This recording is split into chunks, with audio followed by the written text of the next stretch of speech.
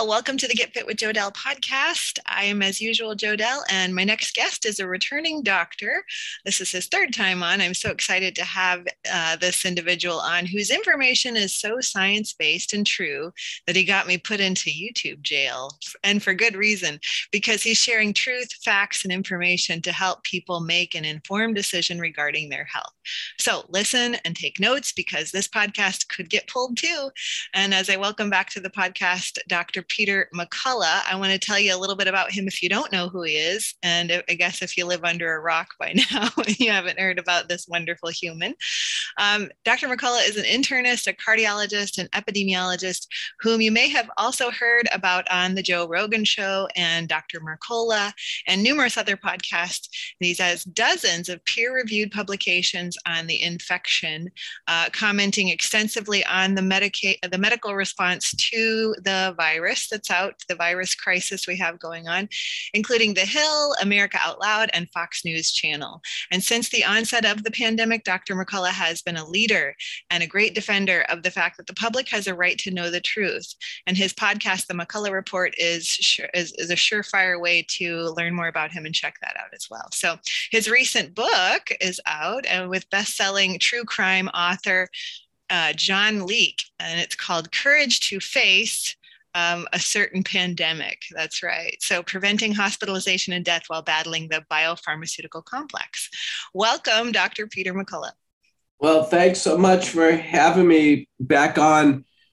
Just so the listeners can understand, we'll use the terms, pandemic virus and, the novel genetic products that people take every 6 months as key terms. But it's great to be back on the program. I recently was the first presenter at the uncanceled, uncensored meeting in Las Vegas. I now have the distinction of being one of the most canceled and censored people in the world. I'm also the all-time record holder for the Joe Rogan podcast, eclipsing even Elon Musk. So Elon Musk may have a lot of money, but he's not as interesting, nor does he have the most information that people want. And that's the reason why I am probably the most sought after media commentator on the pandemic right now, because I cite all the literature. For the Joe Rogan podcast, I brought scientific slides, and each one of them was carefully curated and referenced. So that's what the world wants to hear, is they want to hear the scientific information as it evolves. That's right. They want to hear the truth, and you're all about the facts and sharing factual information, and I am as well. And so that's why I wanted my listeners to hear from you. We're going to talk about just some statistics today, as well as like some information that maybe people haven't heard about, and help them make an informed choice when it comes to their health. So with regard to facts, because I know you know them and you're up on all the cutting edge studies, can we start with kind of a rapid fire response to some statistics when it comes to these biopharmaceuticals? And I'm not an anti-anything. I'm not an anything. Like, I just want my listeners to choose for themselves what they need to know based on the information that's out there that the media doesn't really share, So starting with this rapid fire, let's talk about the deaths from this certain injection in adults in just America, in just the United States. What would you say? Well, I could tell you, we'll just take the world first. On June 11th, 2022, the World Council for Health, which represents over 70 non-governmental organizations worldwide. So World Council for Health is a huge, huge umbrella organization that's headquartered in the United Kingdom. They issued a global recall for all the products, whether they be genetic-based or antigen-based. And they basically cite unacceptable levels of death that's occurring shortly after taking one of these.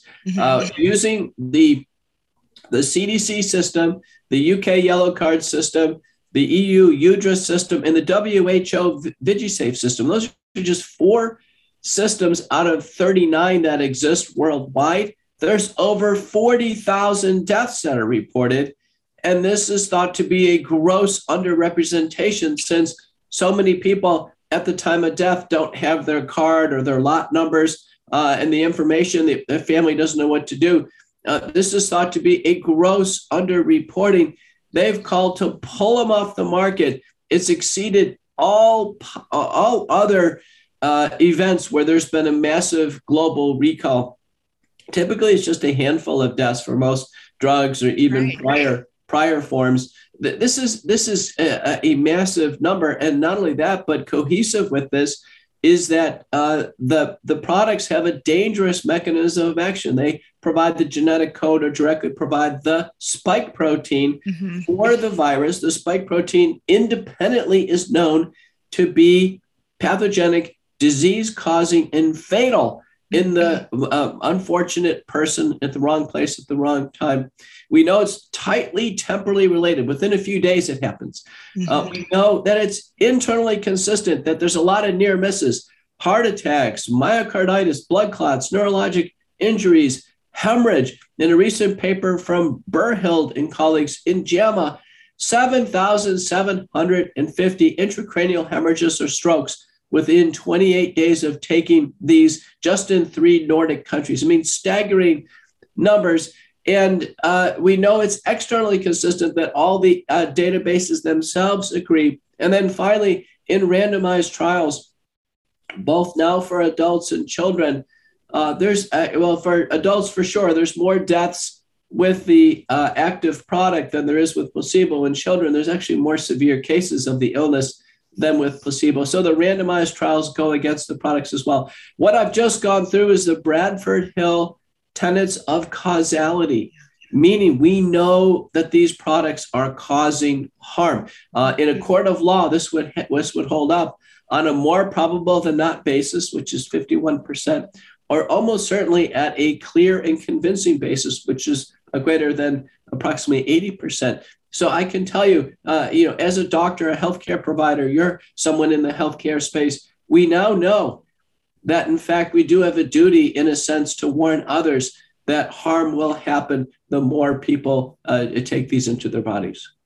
Yes, and correct me if I'm wrong, but most products like this, most injections, after 50 deaths, they pull them off the market, correct?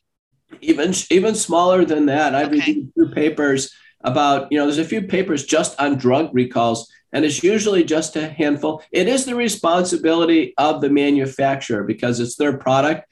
So the FDA can guide them. It's almost all voluntary recalls. But we knew something was wrong because when the Pfizer dossier was released under court order, Pfizer knew about 1,223 deaths after people took their product within 90 days. And the FDA tried to block that document from getting to the public. The judge for the FDA wanted to block it for 55 years. So we actually have a major government cover-up going on right now. The government is trying to cover up this problem that Pfizer and almost certainly the FDA knew about back in December and January of 2021. Okay, so now there's this information about athletes, professional athletes as well, dying. So the death in athletes and also the heart issues related to these pro athletes who took this biopharmaceutical. Well, it's true. Let's go over the published literature. There's about 200 peer-reviewed papers now published. So we know the spike protein clearly damages heart muscle cells, the pericytes around the capillaries. It's physically found in the heart. In a recent report, these are up all on my Twitter feed, P_McCullough MD, and I actually show you the paper and the title and the journal. So it's clear. The FDA agrees they cause heart damage, Pfizer, Moderna, but also in the literature, Johnson & Johnson, AstraZeneca also cause heart damage. And in the FDA briefing booklet, Novavax, which is just an antigen-based vaccine, causes heart damage. So it's consistent. It's the spike protein. Okay. Now in the peer-reviewed literature, there's papers by Gill, Choi, and Verma showing that it's fatal, that in some individuals, the inflammation in the heart is so severe, it results in death, sometimes death during sleep. So there are 2 cases in the Gill paper where 2 boys, teenagers, took the products, and on day 3 and 4 after the second administration of Pfizer, they're found dead at home by their parents. So there's autopsies, not even a chance for CPR. There's autopsies. And in the Gill paper is backed up by pathologists at University of Michigan and University of Minnesota that, in fact, is conclusive that it was fatal myocarditis. So putting this together in these European football leagues, sports teams, in the United States, it wasn't so pervasive that everyone took one of them. But in the European leagues, they did. We've seen record numbers of cardiac arrests on the field. About half are resuscitated, half die. Record. I mean, the number's approaching 1,000 in Europe. This is extraordinary. The two things you'll notice in these deaths when they're reported is it'll always be reported as a mystery that they died of natural causes or unknown causes, and there's never any outrage. There's never any outrage. It's not like, we're outraged. We took one of these and there's death. So those two features are common to all these deaths. It's almost as if a life was snuffed out or taken away inexplicably. One of the case in point was Illinois Democratic Congressman Sean Casten. Sean tweeted that he was probably going to have his kids take them. He was going to, really, make sure his whole family was going to do this. And he had two daughters. And then a few weeks later, his 17-year-old daughter's reported to have died in her sleep. Again, inexplicably, with no remorse and no antecedent medical history disclosed. I can tell you as a doctor, when a 17-year-old girl dies, there's almost always a long battle with cancer, a battle with congenital heart disease or lung disease, multiple surgeries, a battle with cystic fibrosis and oxygen and medications, or a fatal automobile accident, not just this inexplicable death at home. So there's a term for this. It's called sudden adult death syndrome. Yeah. And so, and there's a psychology to it. It's not that the person who dies and their family is likely in mass formation, meaning they're in a hypnotic-like state and they just don't express any outrage. It's like, oh, they die. And it's only a rare person who is not in this hypnotic state is outraged and recognize the horror of this. And the example there is Ernesto Ramirez from South Texas. Hispanic man. He's a single father, one child, 16-year-old a boy. And so the father hears that they should be taking the product. So he goes out and takes it. He tested on himself first, and he said, well, he got a sore arm, but didn't see any problem. So he has his son go take it, and then his son dies while playing basketball, has an autopsy, and clearly dies of fatal myocarditis. So now Ernesto, who's not in this mass formation hypnotic trance, is out trying to warn others that this could happen to their children. So you can see these vignettes are very instructive on what's going on. Yeah, and that's the next statistic I wanted to ask about, because I have a lot of clients that their doctor is telling them this is safe for children, but there have been deaths in children. And I could be wrong at this point, but I think one document I read said maybe 145 deaths. Did I read that correctly? I don't know. I could do a query on our system. I'm an epidemiologist. I'm trained in doing that. I could do a query on that. It would take some time to curate it, make sure it's accurate. But it wouldn't be surprising to me if the numbers are in the hundreds because of the fact that, the more people who take it, there is that statistical chance of fatal myocarditis. Now, some other fatal conditions that have been described. One is called multi-system inflammatory disease, MIS-C. This is a syndrome where the children develop not only heart damage, but lung damage, kidney failure, liver damage, end up in the hospital. About 15% end up on the mechanical ventilator. This was reported in Lancet Respiratory Diseases. One will find that citation there. That clearly can happen. And by the way, tends to happen in children who have already had the illness. Oh. So remember, our CDC has told us in February that 75% of American children have already had the illness. So they're a setup for this, horrific complication that can happen. Once somebody's already had the illness, it's too late to take one of these products. Sure. So they're not medically necessary. They're not clinically indicated. The randomized trials always exclude them because it's too late to give the product. So now that was in February. Right now, through the big Omicron wave and then this after wave, it's probably more like 80 to 90% of children are through this. You know that's the case because there are no school outbreaks. There have been no school outbreaks reported, no credible spread from student to teacher with serious outcomes. And so we have a situation where the children, fortunately are through it, and it's too late for any attempts to use these. I'll try to put that document in the show notes that I had found, but do you have like an actual number that you've seen of deaths in children that you're aware of? No, but I'm aware of, some global numbers, and I did testify in court for Maine, I believe, where I knew for the adults, we had the data, more had actually died from taking these every 6-month administrations that actually died of the respiratory illness. And I wouldn't be surprised if that's the case. There is a paper by Pantazatos and Sullivan from Columbia on the ResearchGate server, where the upper bound of the confidence limit for deaths after taking it, that would be everybody, through December was 187,000. I mean, that's massive. Remember, we only had 58,000 men die in the Vietnam War. This is far worse than a war, and we're doing it to ourselves with injection of the genetic code for the lethal Chinese spike protein, the Wuhan spike protein. Who would think of this? You ask it, who would take the genetic code for a Chinese protein devised and manipulated in a biosecurity lab in Wuhan, China? Who would do this? One last statistic. How many injuries have there been by taking this injection? Just injuries alone that have been reported, like on bars and stuff? Yeah, well, I think worldwide it's between 4 and 5 million. It's estimated. The U.S. data as of June 17th, 2022, and I did testify on this for the Texas Senate. The number of deaths was 1,000. The number of deaths was 13,388. Let me get you the exact numbers. I'll just bring them up.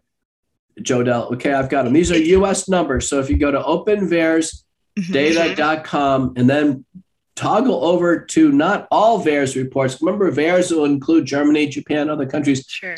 Click over to U.S. territories. The numbers through June 17th, we'll read them into the record for your podcast. 13,388 deaths. We've had 14,259 Americans permanently disabled from these. 5,440 cases of myocarditis, pericarditis. These numbers are absolutely staggering. I can't underestimate. I can't understate this. There's never been a biological product or a medicine released on the U.S. public with these disastrous results. The total number of people who've taken these that ended up being hospitalized, having to go in the urgent care office or see their doctor is over 320,000 Americans. I can tell you, taking the respiratory illness is easier than this. Yeah. I mean, this is worse than just getting it. Nowadays with the Omicron variant, it's like the common cold. I haven't had a single patient get anywhere near needing hospitalization now in over 6 months. Well, and it's a good thing that your book is coming out when it is, Preventing Hospitalization and Death While Battling the Biopharmaceutical Complex. So to that effect, since we are seeing a rise in cases, why the uptick now? And is this the same Omicron, or is this a different variant we're seeing? Well, don't forget, Omicron was the most mutated form of the virus. And so because there are so many mutations, it allowed for permutations of mutations, which are subvariants. So now we're into the BA4, BA5 wave, but it's still characteristic Omicron. It's very mild, largely in the nose, replicates about 70 times faster than Delta, as shown in a paper from Hong Kong University, provides immunity against Omicron and back immunity against Delta, easily treated, because it's largely stuck in the nose. We use nasal washes with dilute povidone iodine, dilute hydrogen peroxide very frequently during the illness, about every 4 hours or so. It works for the common cold. In fact, I have a cold right now, and I'm doing it myself. I'm nearly through it in about 2.5 days, which is wonderful. I used to have colds that last for 2 weeks. Yeah. So you really have to use it and gargle with it too. Just very dilute. Should be the color of kind of dark tea. That would be the povidone iodine. $5 bottle online will last you forever. Mm-hmm. Yeah, so, I have one that I'm barely through, and I use it regularly. So yeah, so no, it works. And there's over-the-counter products. People say they don't want to get messy with the iodine. They can get Cofix RX, or they could use I think it's Immune Mist. A whole variety of products. There's Clear, which uses a different xylitol, different colloidal silver. There's a whole variety of products. They actually all work, which is wonderful, not only for prevention, but for active treatment. And I will never travel again without carrying a little spray bottle of some dilute povidone iodine, because when you get on a plane, you get in the hotel, you feel kind of viral, you're not sure, go ahead and take care of it before you get a full-blown cold. I mean, a lot of people get sick when they travel. So at any rate, it's Omicron. It's easily treated. On July 4th, as an example, in Texas, we had 0 deaths. Our 7-day moving average is about 11 deaths. There's been an analysis, by the way, that among the COVID deaths that are reported through the pandemic, only 6% are truly due to COVID and no other condition. Mm-hmm. So, so if that's 11 deaths, that means we actually had 1 that was really due to COVID. It's just not going to happen at this stage. Mm-hmm. The emergency is over. The emergency was pretty much over in February of 2021 after that big hospitalization crunch that we went through.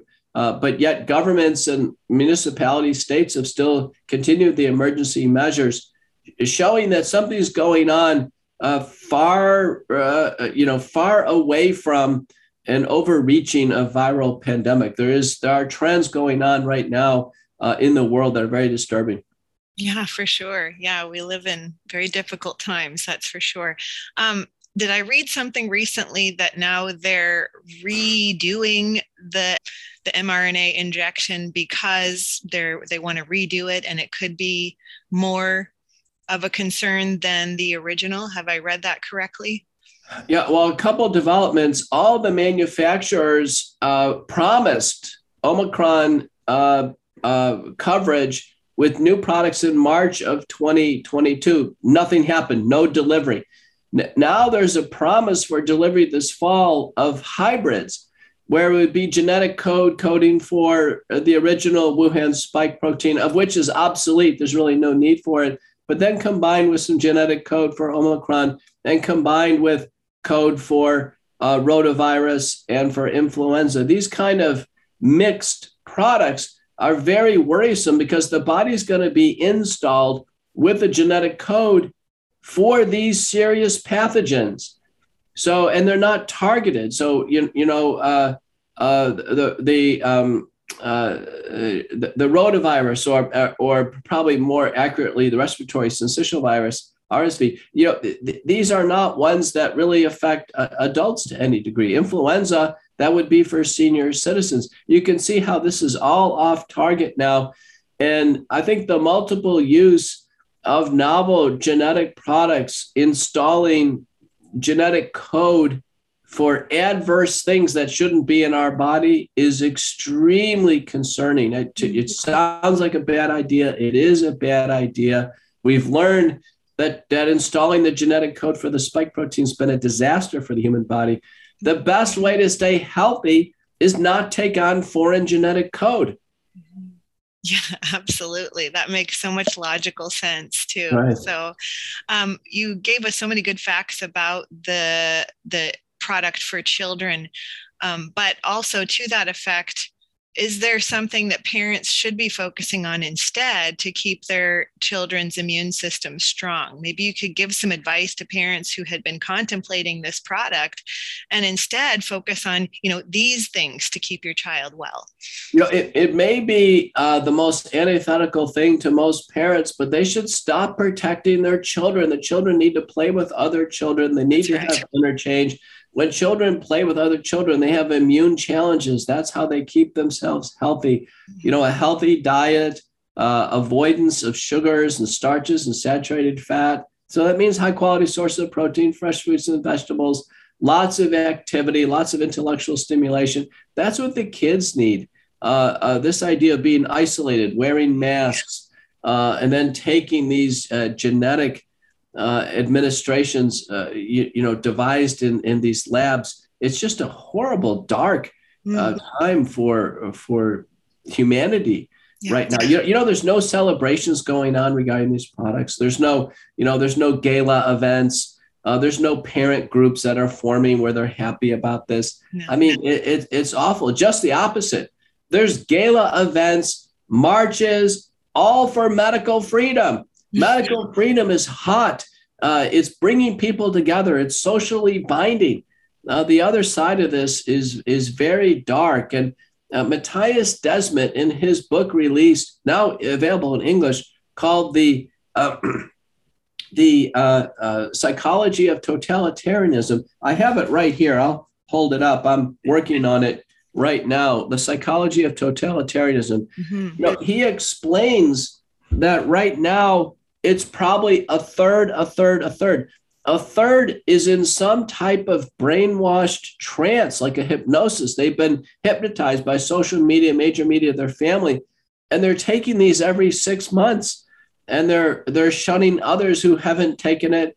They are, themselves predictably getting injured and becoming sick with them, and they don't express any outrage. They keep taking more. They even get the respiratory virus because the products don't work, and they get sick anyway, and they still take more.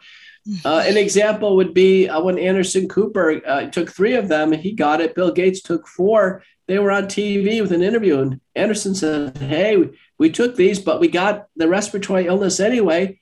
Should we keep taking more of them?" And Gates says, "Well, yeah, we should take more." I mean, that's an example. They're in the third of what's called mass formation, where there's absurdity. They're in some type of trance.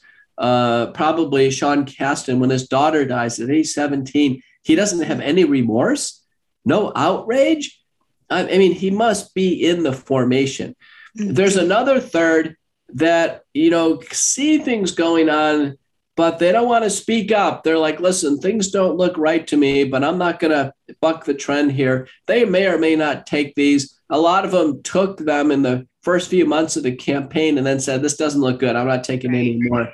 And then there's another third that just say, listen, they have never taken one. That's me. I'll tell you right now, I will never take one. Best decision I ever made in my life. Keep that stuff out of my body. I'm healthy and strong. That cannot improve my health by taking a lipid nanoparticle laced with foreign genetic code. It cannot. I know that. I'm a doctor. I would never take one of those. I want to make it clear. Never. That's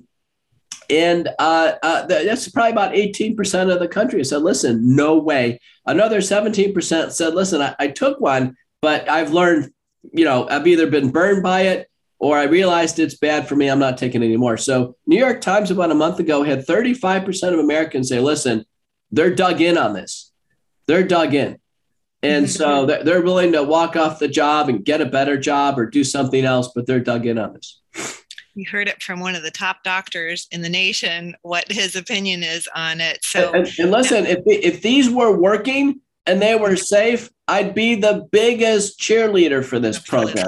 They're not safe or they're not effective. You know why? Because those that are promoting them, government agencies and doctors, they never give the data. They simply presume that they're safe and effective, and they say, take it. And you say, wait a minute, well, all these people are dying and being injured, and people get sick anyway when they take them. And they don't have any analysis of safety and efficacy. People should understand something's wrong. No one can take, there's no product that everybody can take. Mm-hmm. You can't have a pill shoved down everyone's throat or a needle in everyone's arm. It doesn't work that way. Each person is unique. Everything has to be stylized. That's what medicine does. So for the first time, we've been told without exception that you have to take one. And people say, wait a minute, I've got an allergic reaction. I've got heart failure. I've got a blood disorder.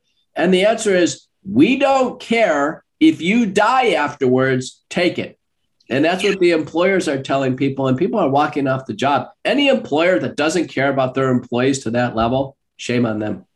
For sure. And, the scary fact is I know people that have taken multiple upon multiple upon multiple of these products, to the effect that they'll go to an establishment to get one where there's no record of them getting one to continue to boost themselves up, if you will. So can you speak to any health implications of taking more and more boosters and more of these products in terms of the spike protein proliferation in the body? Yeah, that's called genetic juicing. And I was at a program in Oklahoma where someone at one of the pharmacies, CVS or Walgreens, came to the mic and she wanted to confess. In fact, she confessed that if people came in, no matter what their status, they would give them more if they asked for it, that they were encouraged. So it happened in my practice where some patients came to me and said, we want to travel. And they announced they had already had the third shot. I said, wait a minute, this was, months ago. I said, the third shot hasn't been approved yet. How can you have already had a third shot? She goes, well, we went into CVS and Walgreens and we said we wanted more and they gave it. What we know in a paper by Holtgen and colleagues from Stanford in Cell, that the messenger RNA is still present in lymph nodes in the human body at least 60 days afterwards. And it may be much longer than that. Okay, that's disturbing that it doesn't get out of the body very quickly.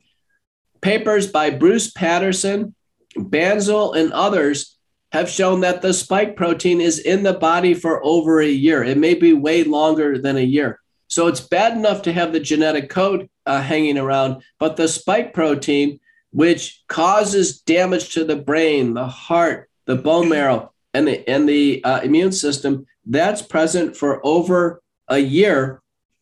And we have data that I'm going to try to get you the reference here. I love that. Like he's looking up data as he's talking to you guys because he wants to be factual. I love Here's that. a paper from the National Institutes of Health by Savavi and colleagues, Safavi, that the spike protein directly causes neurologic damage, this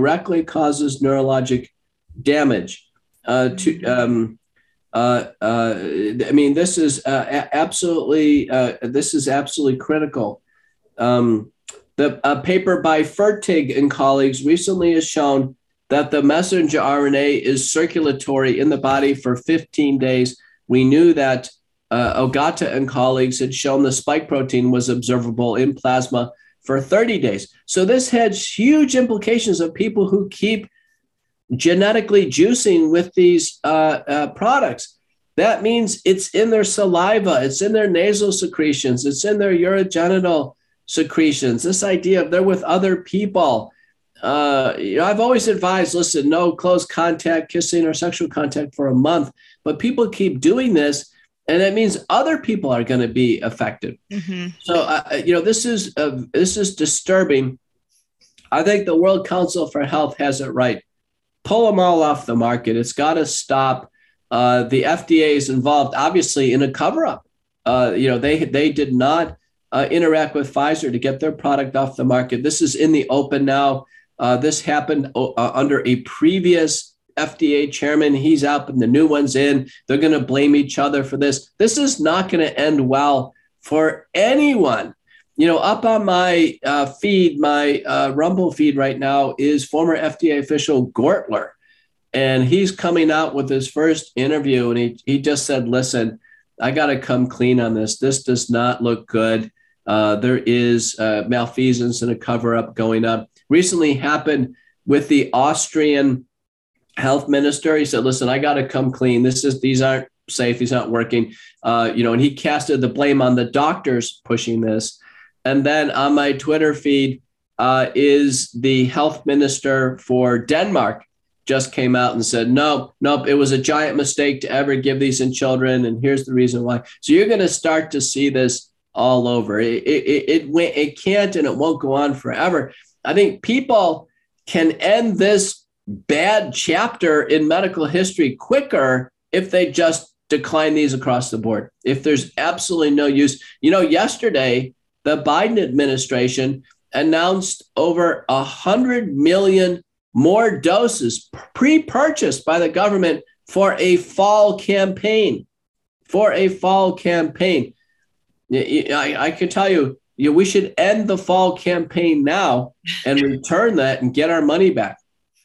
Yeah. And so it sounds like maybe there's hope for people if they're listening and they're going to be part of this 1/3 that has kind of swept the fact that they took it under the rug and not talked about it. But now they're hearing this, and at least what they can do is maybe not move forward with continuing to put this product in their body. So at the very least, maybe that's what you want to be thinking about as you're listening to this is, I'm going to make a concered effort to not put any more of it in my body. Now, right. No, Jodelle, I wanted to mention at this juncture is a good time to do it. The hardest question I got from Joe Rogan, who is a great podcaster. Yeah. The hardest question I got from Joe Rogan is, why have 200 million people taken these at that time and not had any problem?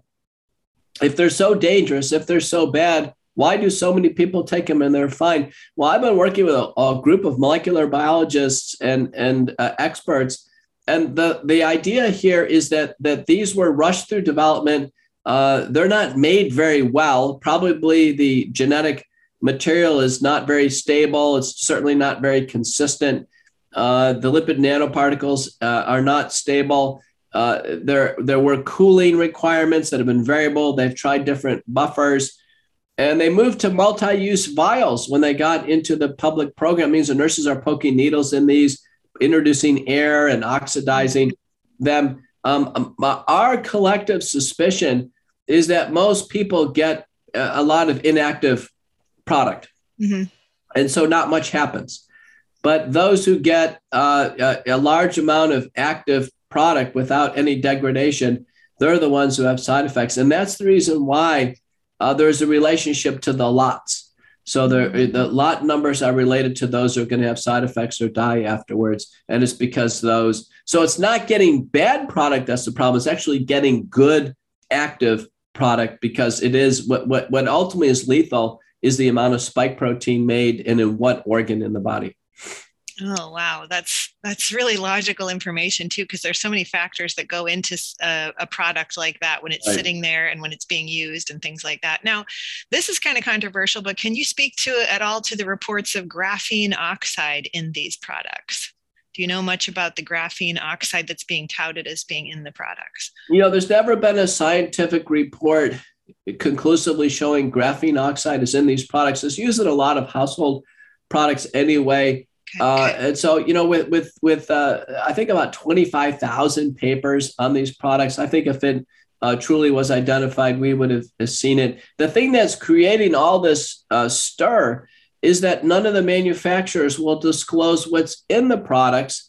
And on top of that, for both Pfizer and Moderna, millions and millions of lots have been returned because of contaminants and debris at the bottom. I mean, it gives you an idea of just there's no good clinical manufacturing processes going on. Japan has returned lots. They say, listen, they're no good. Wow. I mean, people ought to be watching these developments. They're there on the internet. There's press releases. It's happening right now. Let's talk about the fact that I talked to an individual who wanted to get the monoclonal antibodies, and his insurance was supposed to cover it. And when he actually had them done, he got a bill about a month later that it was $1,000 bill for these antibodies because the insurance had changed their policy on it. Do you think that's in terms of like they actually work and now they're making them less available? Well, there's been suppression of monoclonal antibodies from the very beginning. That is basically the theme of our book. Our book is not a medical book. It's a story. It's a story about the discovery of the treatments for the illness and how they've been suppressed by a syndicate of people who are clearly, and agencies that are clearly intent on having a needle in every arm every 6 months. And so in order to achieve that, they are actively denying treatment. And monoclonal antibodies is one where in medical economics, it was announced in 2020, we had pre-purchased plenty of monoclonal antibodies. Every study done shows they're safe and effective. We need to give them quickly in the illness. Work great for senior citizens. I've been using them since the start of the pandemic. No problem with monoclonal antibodies. What we've learned is, again, they're pre-purchased, just like the genetic every 6-month injections. They're pre-purchased, just like Paxlovid is pre-purchased. So pre-purchase means somebody's already paid for them. That means they're free. They are free. So what we're seeing with monoclonal antibodies is not only a scarce supply chain. I had somebody turn down the other day because they only had 2 doses left and they wanted to ration them for somebody else, but also scalping. What's happening is there is scalping. People say, well, pay $1,200. I had somebody say pay $3,000. And you can't bill an insurance company for an emergency use authorized product. They're free. They're emergency use authorized by the US government for a reason. They're free. They are free. So this idea that suddenly, they're going to try to charge an insurance company, that's basically medical fraud. Okay. So I could tell my friend, you might need to hire a lawyer for the bill that you got. Contact the Department of Justice. You're right. You can't do that. No. And by the way, you couldn't charge for Pfizer, Moderna, Johnson & Johnson either. Couldn't charge for them. No, because they're emergency use authorized. Interesting. Now, can I ask your thoughts about ivermectin?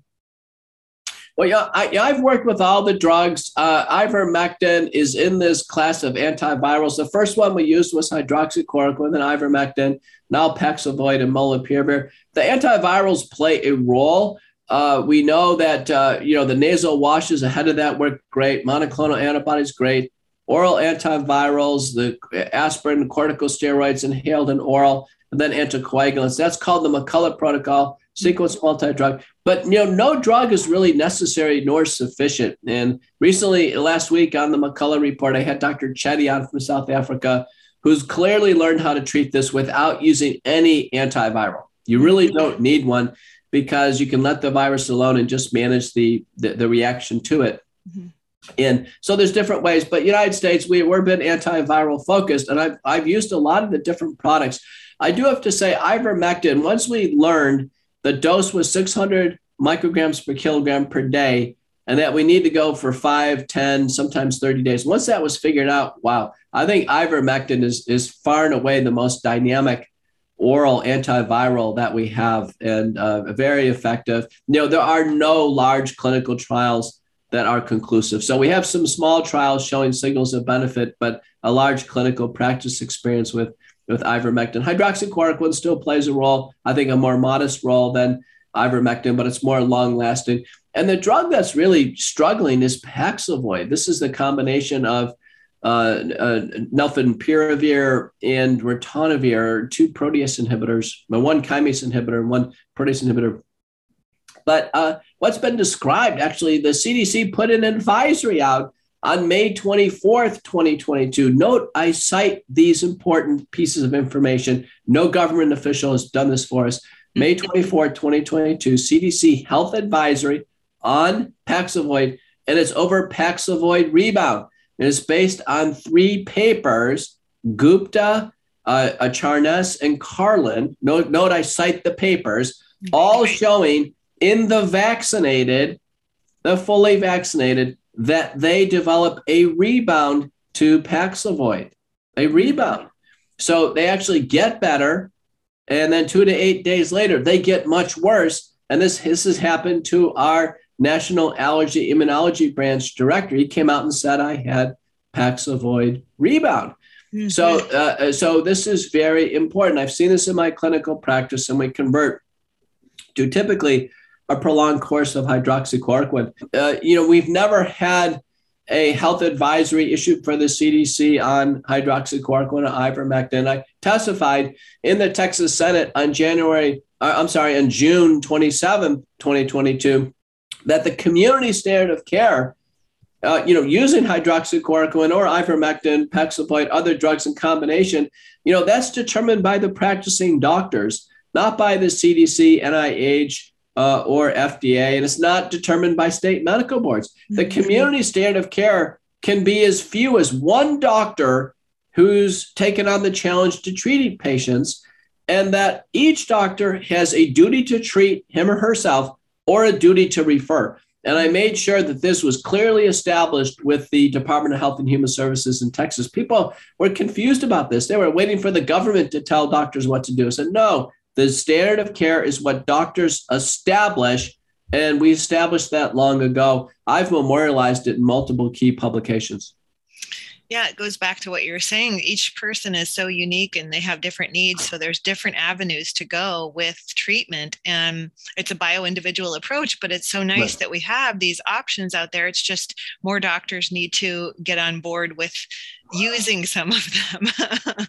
Well, let me give you a great example. In the McCullough protocol, which is part of the Truth for Health Foundation Home Treatment Guide and Association of American Physicians and Surgeons Home Treatment Guide. You can find it actually on America Out Loud Talk Radio McCullough Report as well. But in there, I have what's called the OTC bundle, over-the-counter bundle. This is stuff you can have at home. So in addition to either hydrogen peroxide or povidone iodine, also have zinc, vitamin C, vitamin D, quercetin, and then over-the-counter famotidine or Pepcid. The famotidine or Pepcid, that's again, it's an over-the-counter antacid. We use it at 4 times the usual dose, 80 milligrams a day. Do you know in a paper from University of Virginia recently, over 20,000 people in this careful comparative study found there's a 45% reduction in the risk of progression, need for oxygen, or worse in those who took over-the-counter famotidine with aspirin, which we advise as well. I mean, these are simple things people can do. I can't tell you how many people contact me and say, Dr. McCullough, I've got it. I've got the illness. I said, okay, go ahead and start the OTC bundle. And they go, oh, what should I get? It's like, really? You're going to wait till you're sick and then spread it around to everybody else while you go shopping at the pharmacy? Get your shoebox together now. Follow the McCullough program. Get your supplies going. I can't tell you how easy this is if we hit it on day one. Mm-hmm. On day one. Recently, my co-author, John Leake, contracted the virus. And in fact, I was with him for a prolonged period of time while he was contracting it. He started the McCullough protocol and literally was better within a couple days, never had anything more than some nasal symptoms, never lost his taste or smell, no pulmonary symptoms whatsoever. He's perfectly fine. In fact, he's traveling now. He's great. I started the nasal washes and my wife did povidone iodine. We did that for 3 or 4 days. We never developed the illness. So, I can tell you, it's a wonderful approach. The principles work. They work for other viral infections. As I mentioned, I have a cold now, and I can tell you I'm nearly through it, and it's like 2 days. Normally, it would be 2 weeks for this. So these approaches really work. And so I can't emphasize enough that the data support doing something about the infection and not waiting all the way to being hospitalized. For sure. Yeah, it's not hard to keep these things on hand and just have them there just in case, Right. So now that's a good tip to keep it on hand all the time. But what should people primarily focus on naturally to calm down the uptick in cases and protect themselves naturally? I know at one point you and I had talked about sunlight, getting adequate sunlight, but what else would you recommend? Well, it turns out that there's been a really, really important relationship discovered between vitamin D and the infection. Mm-hmm. So those who have the higher levels of vitamin D in the bloodstream have greater and greater degrees of protection from the illness. And if they get it, serious consequences. The magic number is 50 in the bloodstream, higher than what the normal range is for most laboratory ranges. That means most people need to take 5,000 international units of vitamin D3 over the counter per day. And, during acute treatment, we boost that to 20,000 a day for 5 days.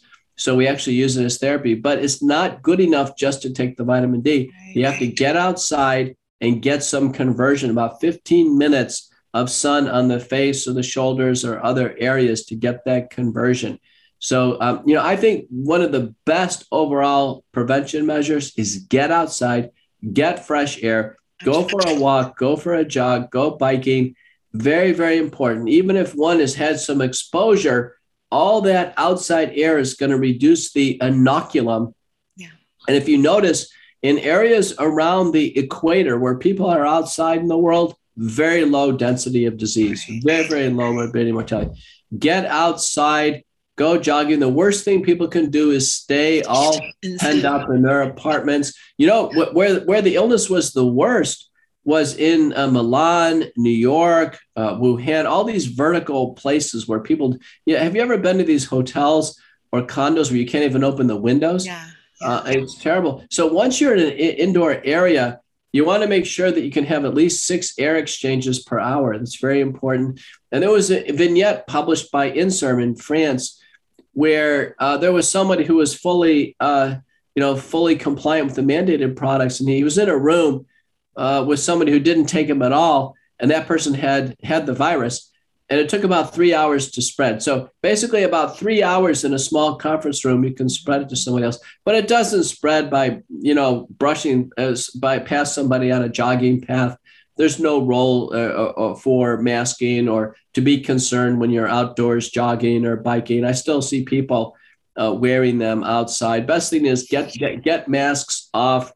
I'm not against masks for doctors in the operating room or heart catheterization laboratory or for dentists, dental hygienists, or even for hairdressers, people working at close range. If they want to protect themselves, they can wear it. That's perfectly fine.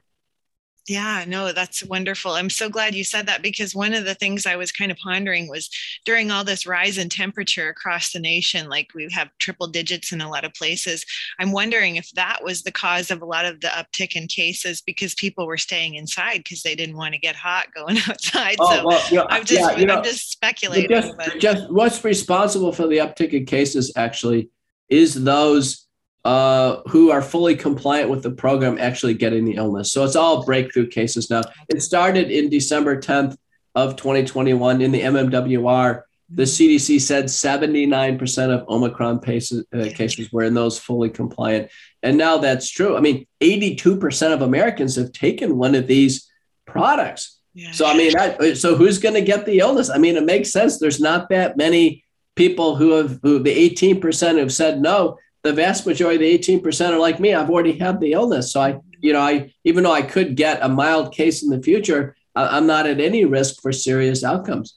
So what we're seeing is the majority of people who do end up in the hospital, which is rare, but who do end up in the hospital are ones who've you followed the CDC recommendations and taken them in those. And that's been true in Canada, in the UK, Europe, South Africa, and Australia. It's just the program has completely failed. It hasn't provided meaningful protection. And at this stage, I think the World Council is right. They should be dropped across the board. And I think people, no matter what, should preserve their autonomy. If anybody listening to this does not feel comfortable with taking these, they need to say no, period. Period. And just stick with that. With so many people dying right now in the labor market, we've never had a greater abundance of jobs. There are so many jobs open. Right. If people feel cornered by their employer, I tell them, listen, it's just time to get another job where it's not going to be mandated at the next job. Yeah, for sure. Well, Dr. McCullough, you've enlightened us to so many good hard facts that people will be able to reference by going to your Twitter and your Rumble and all these other places that you're citing this information. You're not just rolling it off the top of your head. So I want people to know that this is factual information that's science-based. So please check out, I'm going to have all the links in the show notes of where to find you and how to connect with you and how to read these citations as well. One last question, since we've kind of been, on the doom and gloom side of things. One last question I like to ask my listeners for people to get to know you a little bit better is, it starts with my favorite quote by Audrey Hepburn, which is, I believe that every day should have at least one exquisite moment. So Dr. McCullough, can you share with us what is your exquisite moment today? Believe it or not, an exquisite moment has been something that has happened for me in the first time in my life. Is my wife's father and mother for the last 8 months have been living with us. They've refugees out of Canada. They were in lockdown for over 2 years without any children being able to get into the country and help them. It became more and more difficult. My father-in-law was in the hospital easily for 6 months out of during the pandemic crisis. We got them at our house. He's 98 years old. He had 8 months of time with his family. We had multiple family visit him. I did the best I could as a doctor, supervising and looking after him. He just passed away on July 4th at age 98 in his sleep, a painless, peaceful death, not related to anything, not related to the pandemic illness, what have you. And I have to tell you, I think if everybody listening here makes it to age 98 and painlessly passes to heaven, which I'm convinced he's there now, we can all feel good about that. We can all feel good. It's the first time it's happened to my wife and myself. I've been married for 34 years, but it happened in our house. It was done the right way. We feel at peace that he's passed on, and I think in so many ways, death after a life well lived is a celebration. It is. It's a beautiful thing if someone makes it to 98 like that and doesn't have to experience any pain when they pass as well. So that is a very exquisite moment. Thank you for sharing that, for sure, and peace for you and your family. So thank you. Thank you so much for your time today and your willingness to share all this information. And I will have, like I said, all those in the show notes. Where can people find your book, by the way? Go to my link tree, petermcculloughmd.com. Mm-hmm. And then you can find the links to all the social media. I'm active on Twitter, Instagram, and then reflexively on Facebook and Getter, what have you. But if you get the book is best-selling right now in viral diseases, communicable diseases, and true crime. Mm-hmm. And please write a review. We're coming up on 200 reviews. Got 5-star reviews. It's a narrative. It's a story. It's not a medical book. There's no medical data. It's a story. And it's a very interesting page-turning story. It's all true. But it tells her it's not just about me, but it's about other characters that you will know about out there. But it will help people understand the complex reality that we're in right now. Wow. Okay, cool. I can't wait to get my hands on that. So thank you so much. And again, thanks for your time. We will do this again because, as always, you're a wealth of information. So I appreciate you. Thanks, Jonah. Every cell needs energy to perform. And one way that I like to provide fuel for those cells and those little mitochondria in there is with methylene blue. Methylene blue is literally food for your mitochondria. It delivers oxygen into the cell on so many different levels. And if you haven't tried it yet, I want to tell you about the product that I love from Lifeblood. So their methylene blue, lifeblood.co's methylene blue is my favorite for purity reasons, for quality assurance, knowing I'm getting a really great product. I did a podcast with the founder, Adam Marafiotti, so please check that out. But also check out lifeblood.co and use my code JODELLE, JODELLE, to save on your purchase of their methylene blue product. I also love their magnesium. I love their magnesium powder that you make your own magnesium out of. So check out all of their wonderful products and use my code to help you save. Methylene blue is also very anti-parasitic, antiviral, antimicrobial. So methylene blue to the rescue. Get yours today.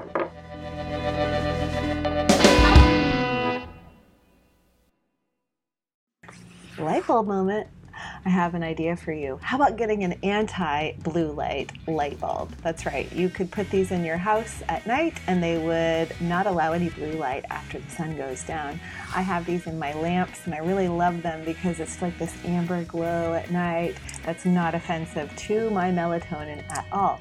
Now you may know that I'm kind of a blue light blocking glass junkie. In fact, when I'm not wearing this pair, I'm wearing this pair. Yes. And when I'm not wearing this pair, I might put on this pair. And in case I don't want to wear my contacts, I actually have my prescription pair. Check that out. You can kind of see that it's different than the other lenses. This one's actually going to have my big, thick Coke bottle glass prescription in there. so that I can wear these and not have to have my contacts in at night. So yeah, I'm kind of a blue light blocking junkie, but what I'll say is that my sleep has never been better, and it's as simple as putting on a pair of glasses or using a light bulb that blocks out the blue light at night, or perhaps you want a little night light for your kids, because here's the thing. Blue light night lights actually cause myopia in children. That's right, they can become nearsighted if they're exposed to blue light after dark. So getting one of these anti-blue light night lights for the kids or for yourself, stick it in the bathroom, stick it in the kitchen for those late night munchies, which you shouldn't have if you're blocking blue light. That's right, blue light actually stimulates your cravings after dark. So by wearing these glasses, not only will you sleep better, but you may not get those late night munchies that are so prevalent. So Fit for 10, that'll save you 10% off either your favorite pair of glasses or the really cool light bulbs and night lights.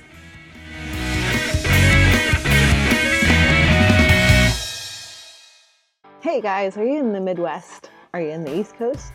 Are you in Brazil? Are you in Asia? It doesn't matter where you are. I would love to work with you as your nutritionist. And so just to let you know, I offer nutrition consulting worldwide. You can work with me anywhere. I have clients all over the world, and I love to spend time over the internet with each one of them, figuring out their specific needs. So your specific needs, what deficiencies are you having? What symptoms are you dealing with daily that we can address for you? So that's what I, as a nutrition detective, like to get to the bottom of. I ask you a ton of questions.